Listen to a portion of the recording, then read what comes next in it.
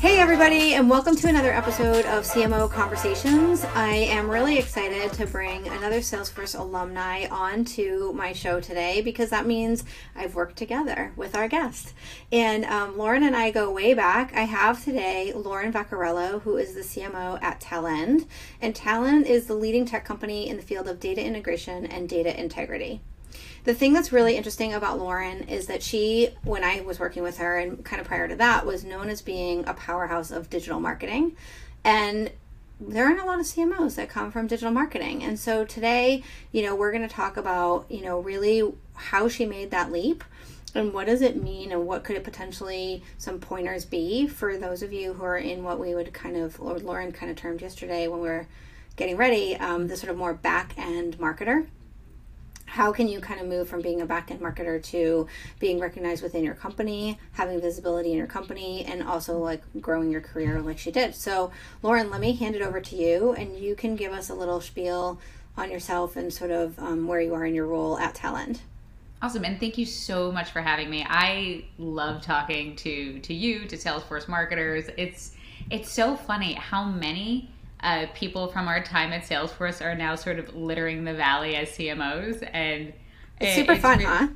It's so great. And I just think back, and who would have thought back when we were like in Six Spear that this was going to be the breeding ground for all of these marketing it's crazy. leaders. Like more than half the people that we worked with on that floor in that little like half floor area are CMOs now.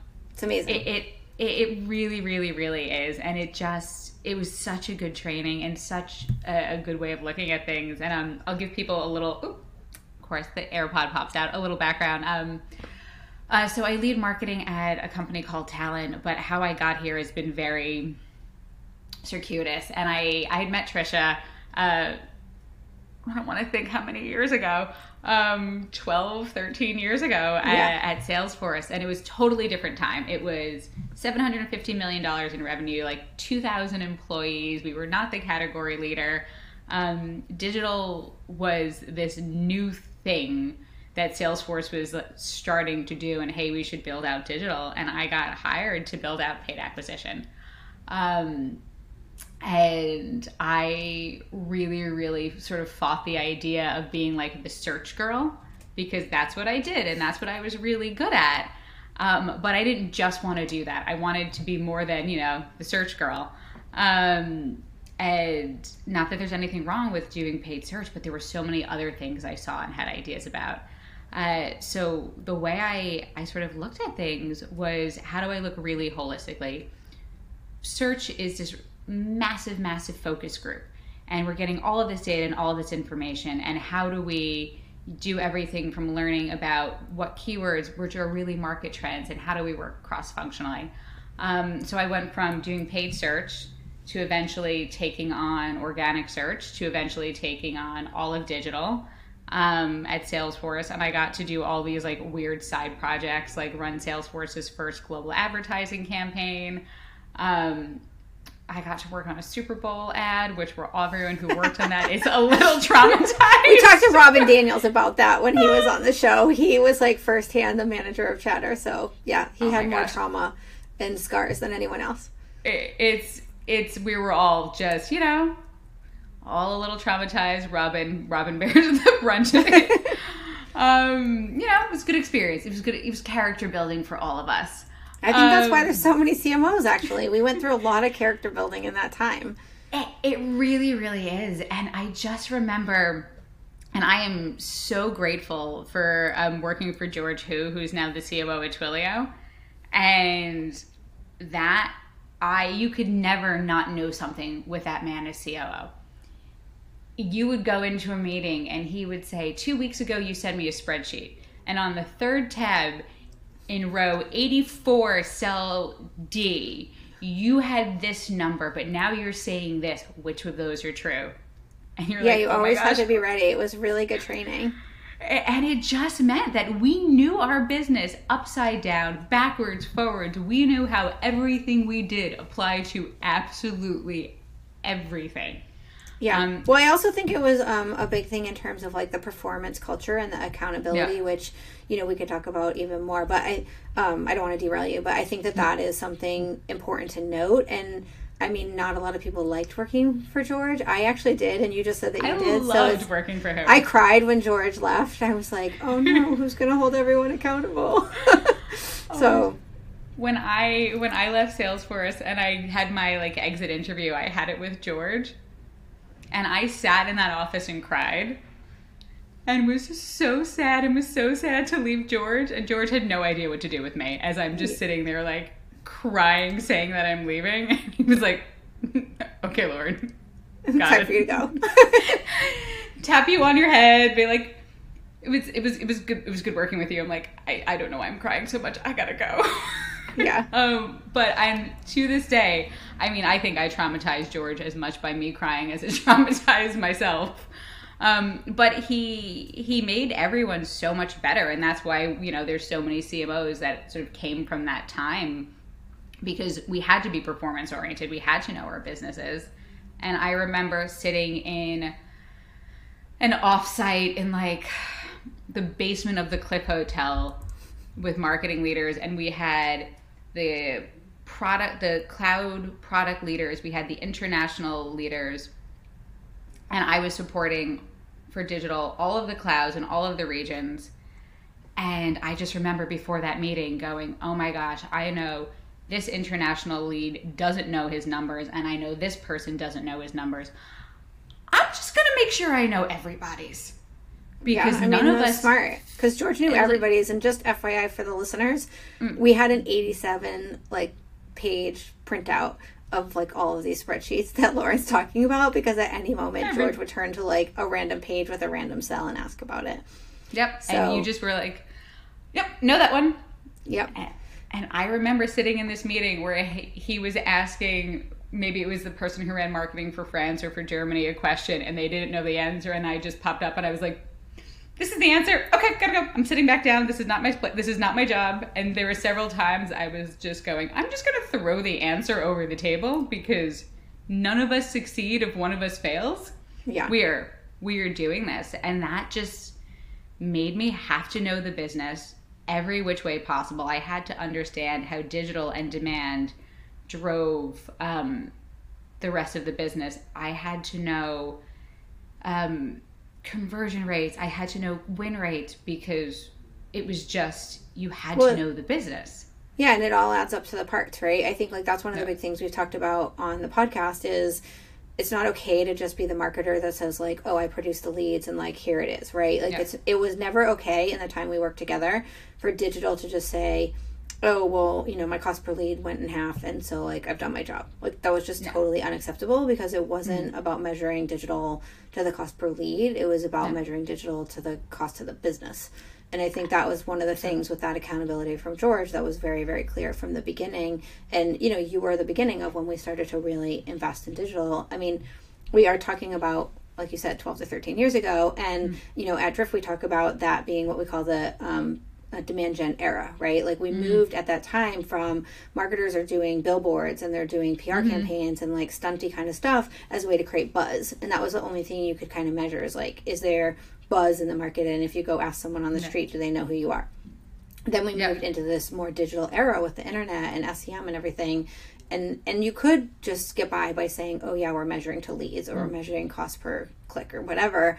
But like really, I think that was the main thing that we all worked together on back in that time was how do we actually take CRM on the back end, which obviously was what we were doing, and these new technologies and put them together to really have an impact to the business.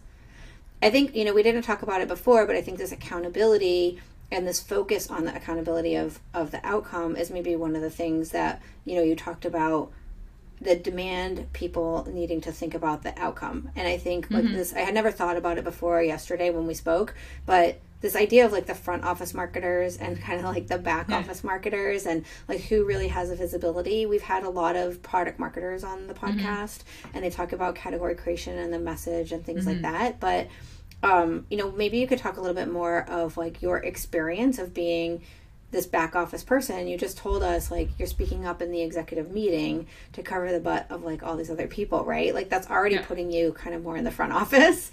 Yeah. But like how have you approached that, and how do you think that contributed to the growth of your career into being CMO today? That's a great question. And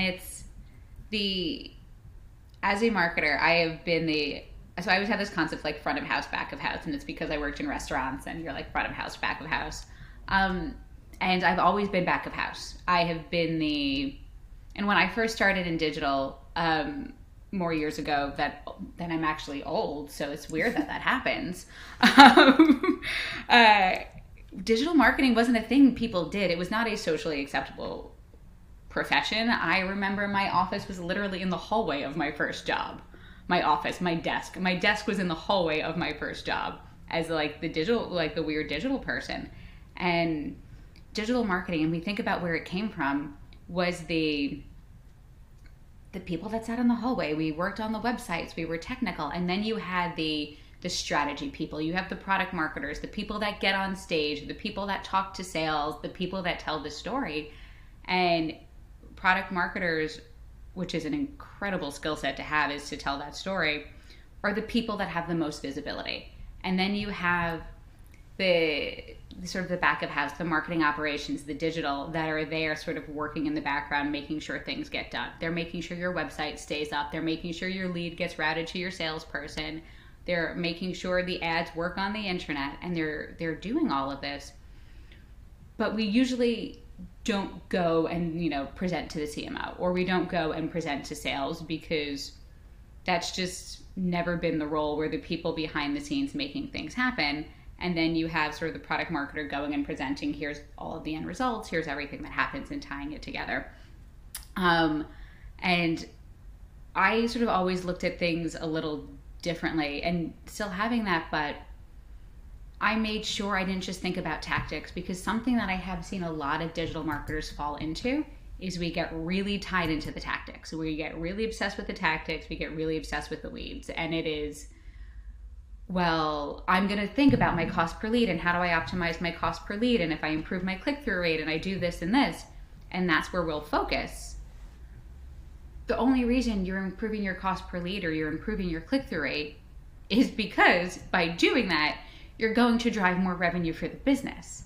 And I always saw the end, and the improving a click-through rate, or making the website load faster, or finding a new way to target this person, is a means to an end. And a problem that a lot of digital marketers have is you talk about the tactic, you talk about the how and not the why. So something that I did, that I still do and encourage all of my team, is how you got there only does not matter as the first thing you say. You have to go with, this is how I'm going to help increase revenue. We improved our bookings by doing this. I improved our pipeline by doing that. And then if people want to know the minutia in the detail, we have the data to back it up, but it's leading with outcomes, leading with impact. And then it's like, oh, by the way, I did that because I'm so good at what I do. I sped up the page load time. I ran these 3 tests for conversion optimization. I found out that this form layout works better than this form layout, and that, like, the nerdy digital marketer will care, and I'll think it's interesting. But if you're speaking to an executive, or you're speaking to someone who's not a domain expert, they're like, I have no idea what you're talking about. And and I think it's like it becomes noise, right? And then I think when people, if you're always talking about noise, one, people don't want to feel dumb. Mm-hmm. Right? You're talking about all this stuff, and you have a senior person sitting there thinking, like, am I supposed to know this? Oh my God, like, maybe I'm dumb. I don't like being around this person. They make me feel dumb. So I think, like, this point of, like, really talking about the outcome, really, like, connecting yourself to the impact you're having on the business, it's huge. But it's huge not just in terms of, like, the reality of what you're doing. It's huge because this is a great way, and I think it's great advice for how do you speak to executives, how do you actually know your audience, and deliver, relevant information to them. Yeah, and it's the 100% know your audience. Who are you talking to? What do they care about? If you're talking to the CRO, talk about revenue. Talk about how you're helping with bookings. If you're talking to, say, the VP of product marketing, we have great insights as digital marketers on what messaging is resonating. market trends, like bring those sorts of insights to your product marketing team, and then talk about, hey, we tested your new message. This is what's resonating in the market. This is what's driving pipeline. This is what is resonating with the sales team. It's great insights to share, but you're right. If all we do is get like caught up in the minutia, no one will hear us. Yeah, totally. So now you, in your career, you went from being this back of office sort of marketer, looking at like all these like widgets and numbers and data points. And then you moved into sort of a broader role, not just the digital part, but demand gen overall. How would you recommend, for people to think about growing their career and being able to kind of make these various leaps that you've made? Yeah. Great question. So it's to go from digital to product marketing, really hard leap, unless you happen to work for a company that does digital marketing. But if you want to go from digital to demand, it's less hard of a leap, and to go digital, demand, CMO is a more realistic path. And for me, it was things like know the outcome you're trying to drive. And as digital, we are digital first as a world now. 13 years ago, digital was a smaller percentage of the demand funnel. Digital, at least for me, is a very, very, very large portion of where demand comes from. And we need to, first of all, realize and recognize that as digital marketers, we are already driving 30, 40, 50, 60, 70, 80% of demand, depending on the company. And to sort of own that a little bit and sort of have a little confidence in ourselves because of that. Yeah, take pride in it. Absolutely. And then be able to have those conversations leading with outcome of our total pipeline target is, $100 million. Digital has driven $65 million. We're up 40% year over year. Having those data points, but then also being able to say, and the overall strategy for this. So not just jumping into the numbers saying, well, we focused on this target audience, this persona, we use this message, and then this is how we drove $65 million. And being able to connect that. And if you start to train people and change the way we talk, and there's a bunch of sort of data behind this for neuroscience of how we speak becomes how we think and can rewire your brain. So if all you do is talk about tactics, that's how you think. If you change how you speak to lead with outcomes and then to lead with messaging and persona, you'll start to think like that, and you'll start to think more strategically by forcing yourself to talk about it and to lead with it. That's great advice. If you do that, people see you as bigger and more. Yeah, totally. One of the things that I think is really interesting too is that we'll talk on it a little bit more of like how the world has really become digital. So obviously like this is actually a strength, even though most CMOs probably haven't taken your path. But I think one of the things we talked about is like how this sets you up in a place of sort of strategic knowledge, right? So like as you're managing your team, since you have this knowledge of digital, like how do you lead as a CMO? Do you think differently than others since you actually can go and understand that like granularity of digital? I think I occasionally freak out my digital marketing team, which I get such a kick out of. Just a funny side story. I have the woman who runs digital at Talent is absolutely brilliant, and she's also another ex-Salesforce person, and I adore her. And she's known me forever. And there's a woman on her team who runs paid search. And I mean, no one now knows me as a paid search person. No one would think that unless you knew me 15 years ago. God, that's a long time. So no one thinks that. And everyone, unless you've known me for 10 years, you don't think of me as the search person. So the person who runs paid search was walking me through programs. I couldn't help but sort of smile as she's like explaining the basics of paid search to me. And this is how this works. And she's giving me this really good, like baby high level version of what this is. I want to be like, I was like, Jacinta, does she know anything? Does she know that I know this? And I love it. And then all of a sudden I can ask really pointed questions. And I get a kick out of that when people sit back and are like, why are you asking me this? It's like, no, because I know how to do this. I have to just skip the basics part. Just tell me really what's going on, and is this good or bad?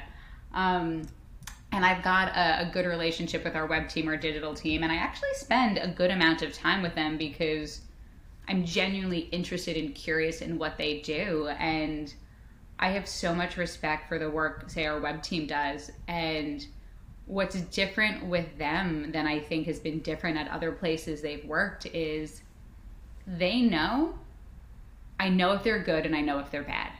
Like, I don't need someone to filter quality level for me. I can call it really quickly, and if you're good and I know you know what you're doing, I know the power of doing this well. So they have more air cover and more autonomy than they will get anywhere else. They're good at what they do. They produce excellent results. So we will meet once a week. We'll run through what's going on the web just to keep me updated. But the woman who's my director of web strategy is like, we print money. Lauren lets us do what we want as long as we keep printing money. I was like, those are the rules.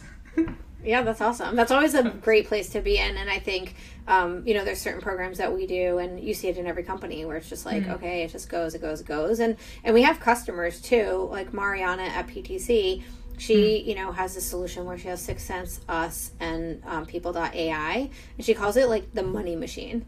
She's like, if we just make this run, then it does great. But she's leading all digital transformation for PTC, which is a huge company. And it's because it works. And she has this, she's opened this door where people trust her because she's proven out something that contributes directly to their revenue. And that's why I think the strength for marketers today is, like you said, back to the outcomes. If you can demonstrate the impact you're having at a strategic level, you get a lot of respect. Absolutely. And with Mariana at PTC, I could imagine her having such a good job because no one is nitpicking everything that she's doing. It's like, you're driving results. I've created this money machine. You can nitpick this, or you can have me go and tackle the next topic. And exactly.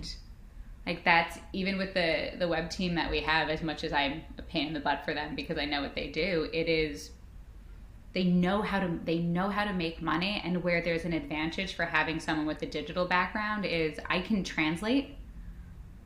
So even if they aren't always, here's the outcome, this is what we're driving, I know what they do enough that I can translate in my head of, this is really what you're trying to say to me. Yeah. And I think as a leader, it's up to me to help them be able to communicate in a way that worked for me, and they talk to someone who doesn't understand. So for me, it's I have to help teach them and get them to a place where they can have these conversations with someone who isn't a functional expert. But when they're talking to me, I'm like, just tell me what's going on. Yeah. Go in the weeds. It's fine. Exactly. Yeah, that's awesome. Well, so when you started out, you started talking about like your desk in the hallway. Like that's kind of derogatory. And then you talk about like, oh, I was this like geeky number person. So the way you present it and how you even talk about yourself is like a little bit underqualifying, I would say.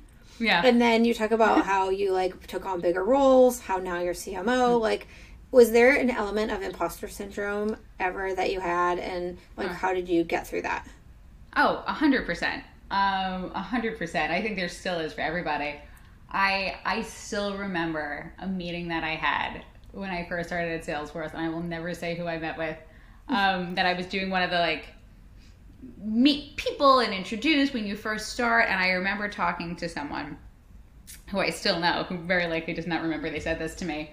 And we're in the room, and they're like, oh, where did you come from? What were your jobs before?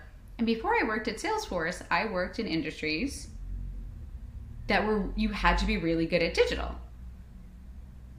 But they weren't industries that were reputable tech industries. I didn't work at some big fancy company. I worked in like gaming and online trading and online education because at the time, that's where you made money. That's where digital mattered.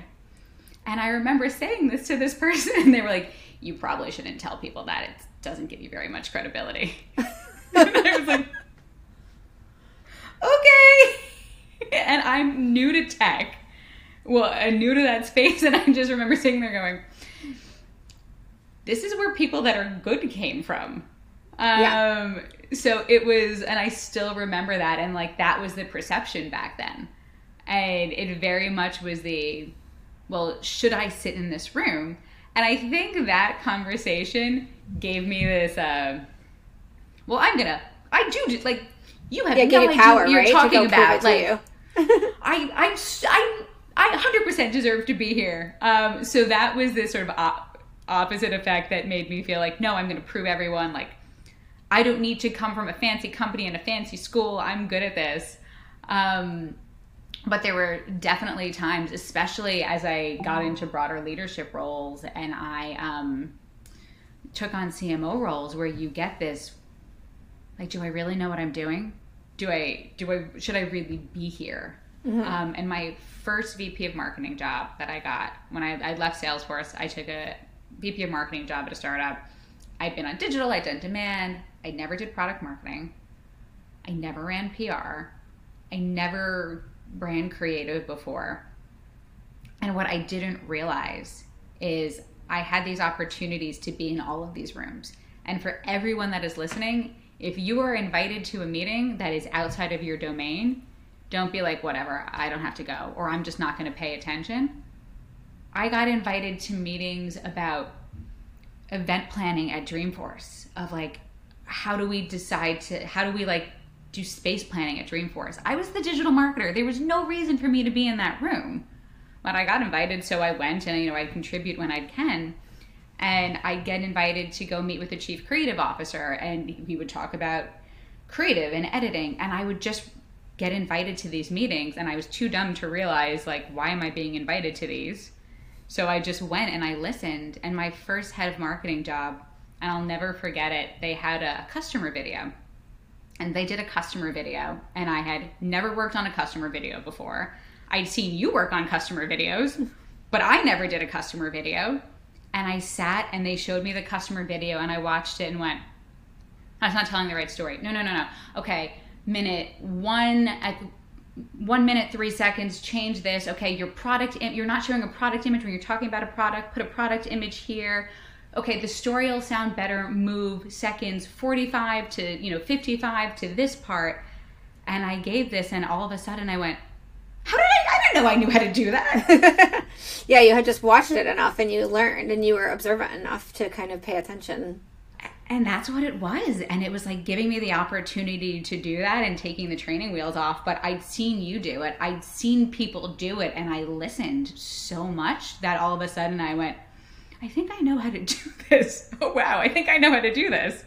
What I should have done that I didn't do, and this is for anyone who's like a new head of marketing or is going to go run marketing, or even anyone now, because I still have to take this advice, is it's okay not to know the answer. And like, I didn't know product marketing in my first head of marketing job. I'd never done it. What I should have done is called you and said, I don't know how to do this. Can you walk me through, like, help me with this? Yeah. And instead I was like too shy and too ashamed to be like, okay, this is the area I don't really know. So I sort of faked it, and I would read things, and I thought I had to do it myself. And I was okay. I could have been more successful at it. And I look back now of like, I could have done better in this area if I only had the sort of confidence to say, you know what, I don't know this, but I know a bunch of brilliant people that I can ask for help. Right. And that is like the mistake that I made that I hope other people don't make. And now, I've been running marketing for 7 years. There is still a ton of stuff I don't know. Yeah, I mean, it's a very complex job. So I think we always have some area, and things are always changing too, right? Yes. So I think we talked in some other episodes about this personal board of directors, and I would say, like, translating what you're saying into, like, understanding these areas where you maybe have weakness, and how do you get that personal board of directors that has, like, that expertise, so you kind of have those people bought in, they understand what you're doing, and you can always kind of pick up the phone because they've already signed up to be bought into helping you, with your success. And that's, I think, as well, where like the Salesforce network of Marketraz kind of like comes in, because there's just so many of us that like this is our network, right? I mean, it's great because we can pick up and talk to different people about different things. Exactly. Yeah, I love that. I think one of the things that we should talk about is just this importance of digital, right? I mean, you're coming from digital background. You thought it was like maybe like the not sexy thing. People told you to not talk about your past. And then here we are, right? Like the past 18 months, we've just been in digital land. I mean, there's Everything nothing else anyone now. can do. And whether you were knowledgeable about how digital worked before or not, at this point, you know a lot. Right. Yeah. So, talk me through sort of, how that's changed your decision making. Like, what do you think is like maybe even the future where, CMOs and others should think about like digital moving forward? It was the digital is a nice to have to digital is a need to have. And it's, we've got a customer who at Talent who's absolutely brilliant. And he, is in marketing operations at Estee Lauder, and what he's done since COVID hit in terms of digital transformation is absolutely incredible. And it is, I'm hopefully JG won't listen to this if I misquote the exact number of years, but they had a certain amount of revenue expectations for e-commerce and for digital for 3 years out, and it came to fruition in 2020 because it was amazing. Yeah, it's just accelerated. Has to move to digital, and it's caused them to completely rethink, okay, what are we doing? What's the experience? And if you think about how you buy makeup, and if you're going to go buy Estee Lauder, you're going to go to the makeup counter, or you're going to try stuff on. It's an in-person experience. And now you live in a world where there is no makeup counter. You're not going in person. What do you do? And I love what they did. And they were like, well, we had to rethink this. So we had these virtual beauty advisors. We changed what people's jobs are to create a very different type of experience where you can still have that personalized conversation, but you can have that digitally versus in person. And even the way they looked at, well, what are the types of products we email customers about when you get the like email newsletter that's like, hey, Trisha, go buy this. Which I love those. And that's how I do all of my shopping, is because marketers are really good at targeting. But during COVID, the products we needed were different. You know what? I really didn't wear a lot of makeup during COVID. That wasn't super important. What I needed was like hair care products and more personal wellness. And I didn't need mascara because I'm sitting at home. Nobody cares if I have mascara on anymore. So it was just forced them to totally rethink their products, how they went to market. And I think they've done such an incredible job at digital transformation. And then even on our end, and every marketer today is this new merger of analog and digital.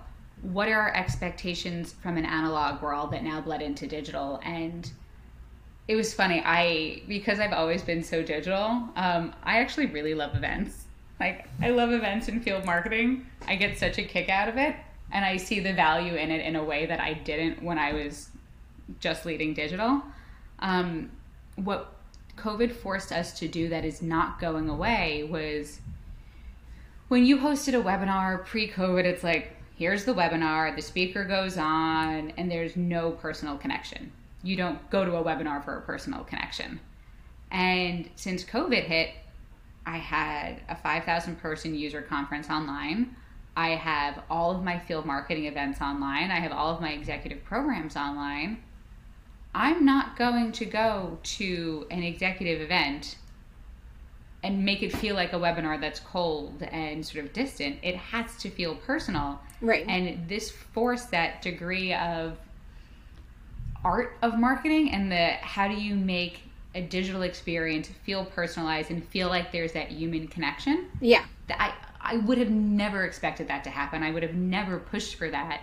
But now I've got these incredible executive programs where we have these bespoke, 10, 12 person executive programs and executive events that like meaningful connections are built completely virtually with people around the world, which is incredible and I would have never expected. Well, and I think we never would have thought about it before, right? I mean, on a personal level, I know like before COVID, I had a friend who ended up on bed rest, for their pregnancy. And we had to cancel the baby shower. We're like, oh, Yeah. you're on bed rest. There's no baby shower. And like, how many people have had babies during COVID? And there have been huge online baby showers, Yeah. virtual experiences, etc. I mean, it's just the entire change of mindset. But I think, like, if we go back to your Estee Lauder story, I mean, you're at a company that is helping companies deal with their data. Yep. And I think this whole digital, what you were really strong at back in the day, was this understanding of the data. So how do you think that that has transformed, like, you as a leader and your marketing team? Like, because the world is so digital now, is everybody now more knowledgeable about the data? I wish everybody was. I wish everybody was. It's not. I will say my random comment about data in general is the good and bad thing about data and being data driven is we have so much data and so much information. We are so data driven. But the bad thing is we have so much data. We're so data driven. There are times, and I will say this, and then I'll talk about why you should be data driven and contradict myself. There are times you need to just do what you believe is right and not get super caught up in the data. Like with PR. My PR and thought leadership program is not going to drive $1 in trackable revenue. Yeah. Doesn't mean I shouldn't do it. Yeah. It is the how you measure it and does it work is softer and different. And when I know you've had people come on and talk about category creation, and so even the work we did at Salesforce zillions of years ago of how we took Salesforce from you're buying a CRM to this is what you run your business on. Mm-hmm. A leap of faith had to go into that because you're spending a ton of money and a ton of time, and you're like, it will work, trust me. And then it's Mark, and he's brilliant, so of course it worked. So you have to have part of marketing that you're willing to have trust and faith and a belief, verify, but go. The rest of marketing, though, you definitely need to track and understand what you're doing. What's interesting, especially as you have like account-based marketing and marketing in a lot of ways changing, what we track and measure it becomes different. Mm-hmm. And knowing, and the thing that I push my org for is if you have a crazy idea, I won't say no. If you give me an idea, I will push you on it, because really what I want to know is, tell me at the beginning, what problem are you solving? How are you measuring success? Mm-hmm. And then tell me, I want to go run a data escape game, and we're going to do this virtual game where we get all these people and they solve all these quizzes, and it's like a virtual escape room. I'm like, cool, that sounds cool. Why are you running it? Yeah. Like, what's the impact to the business? Why would what's the impact to the business? Yeah. And if I ask these questions and people think I ask because I disagree, and I'm like, no, it's a cool idea. I have no idea why you're doing it. Yeah. And you're like, oh, I'm doing it because we need to, drive leads or pipeline or unstick deals, and this is what we're going to do, and this is how I'm going to measure success. I'm like, great. Sounds like a cool idea. That sounds like a way to achieve that. And that's the thing I push my org on a ton is, don't tell me your idea, because all ideas seem interesting. Tell me what you want to do with it. Like, I have this problem, I have this goal, this is what I'm trying to accomplish. Yeah. Then tell me your cool idea.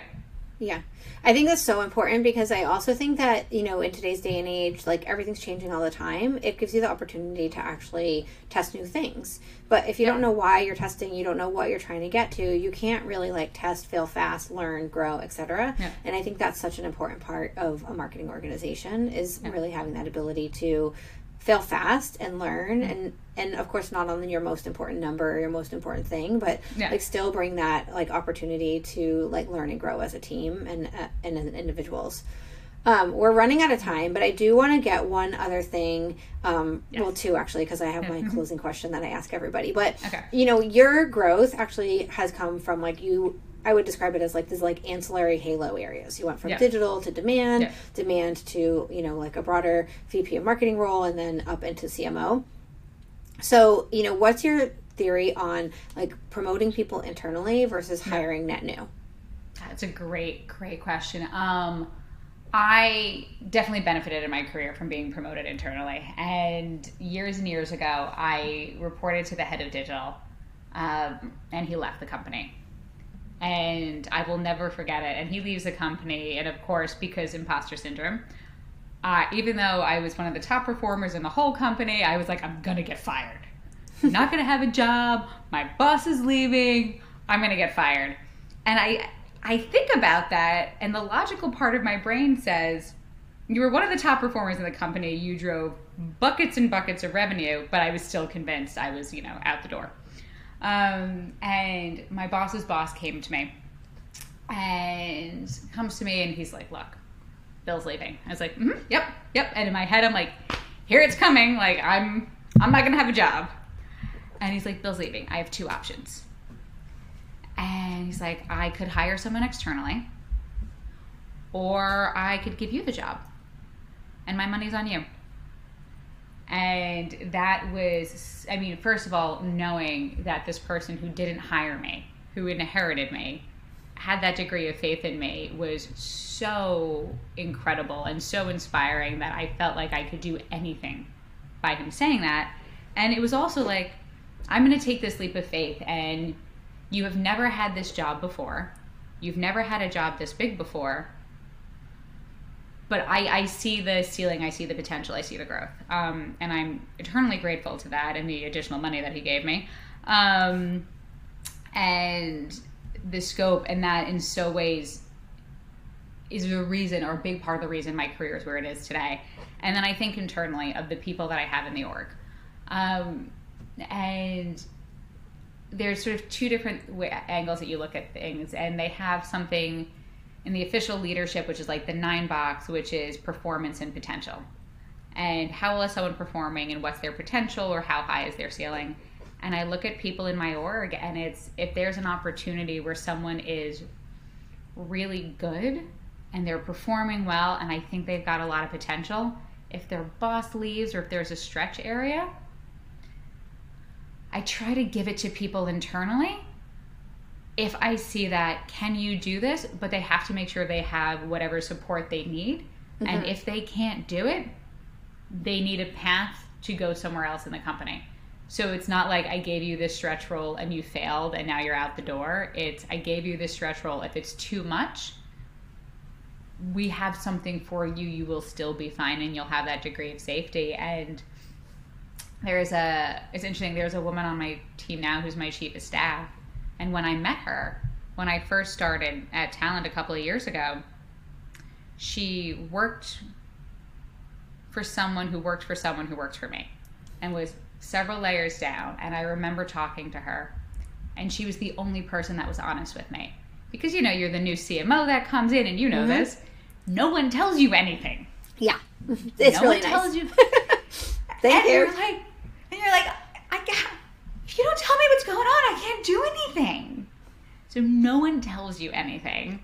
And you're trying to figure out which way is up and what's going on. And there was this woman who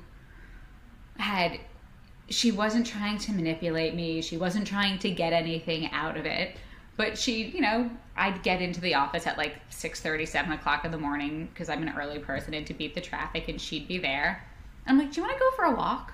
And we'd go for a walk, and she'd give me hey, by the way, look at this. By the way, you should just go pay attention to this. You should show up to, and she would give me this little bit of information, and I was like, oh my God, you're the only person that's telling me what's going on. Tell me more.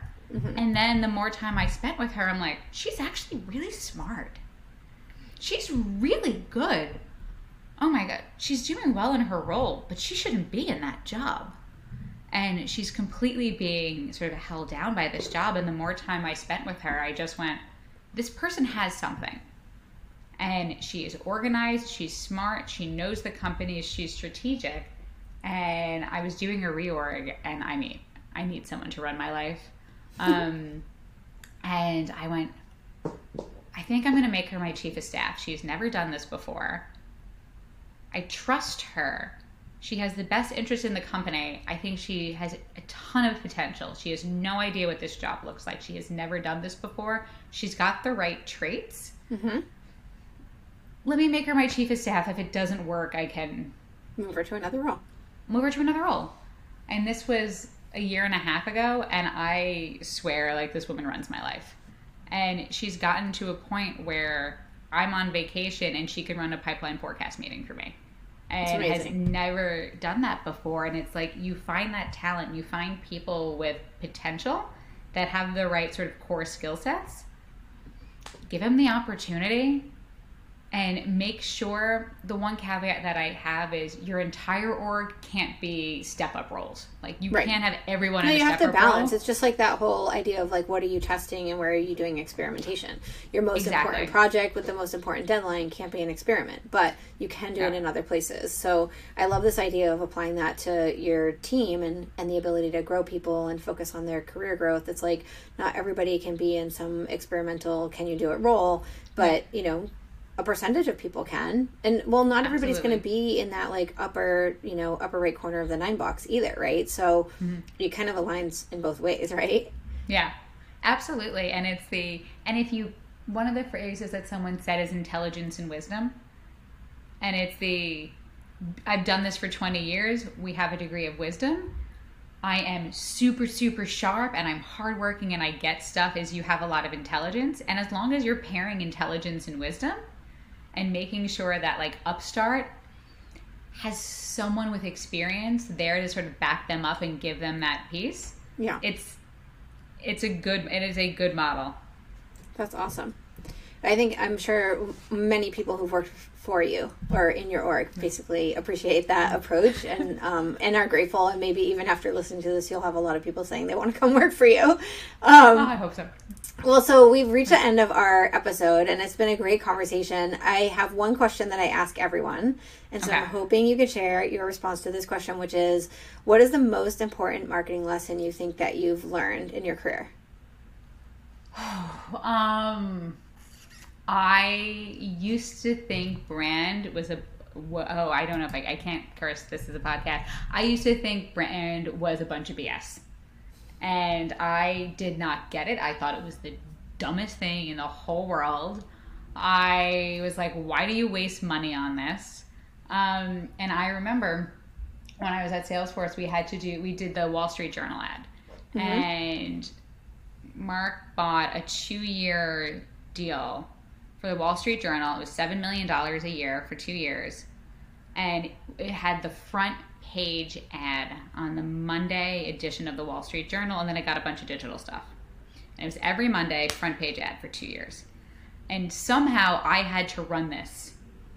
And I was like, well, because it had a lot of digital, but yes. And I just remember being like, I don't have enough budget to run paid search. And in my head, I'm sitting there going, what I can do with $7 million. If you gave me $7 million of additional budget for digital, I could generate all of this pipeline. I wouldn't put it in the Wall Street Journal. And in my head, I just remember going like, what's wrong with these people? This is so dumb. What I could have done with this $7 million. And I look back at that going, I couldn't have been more wrong.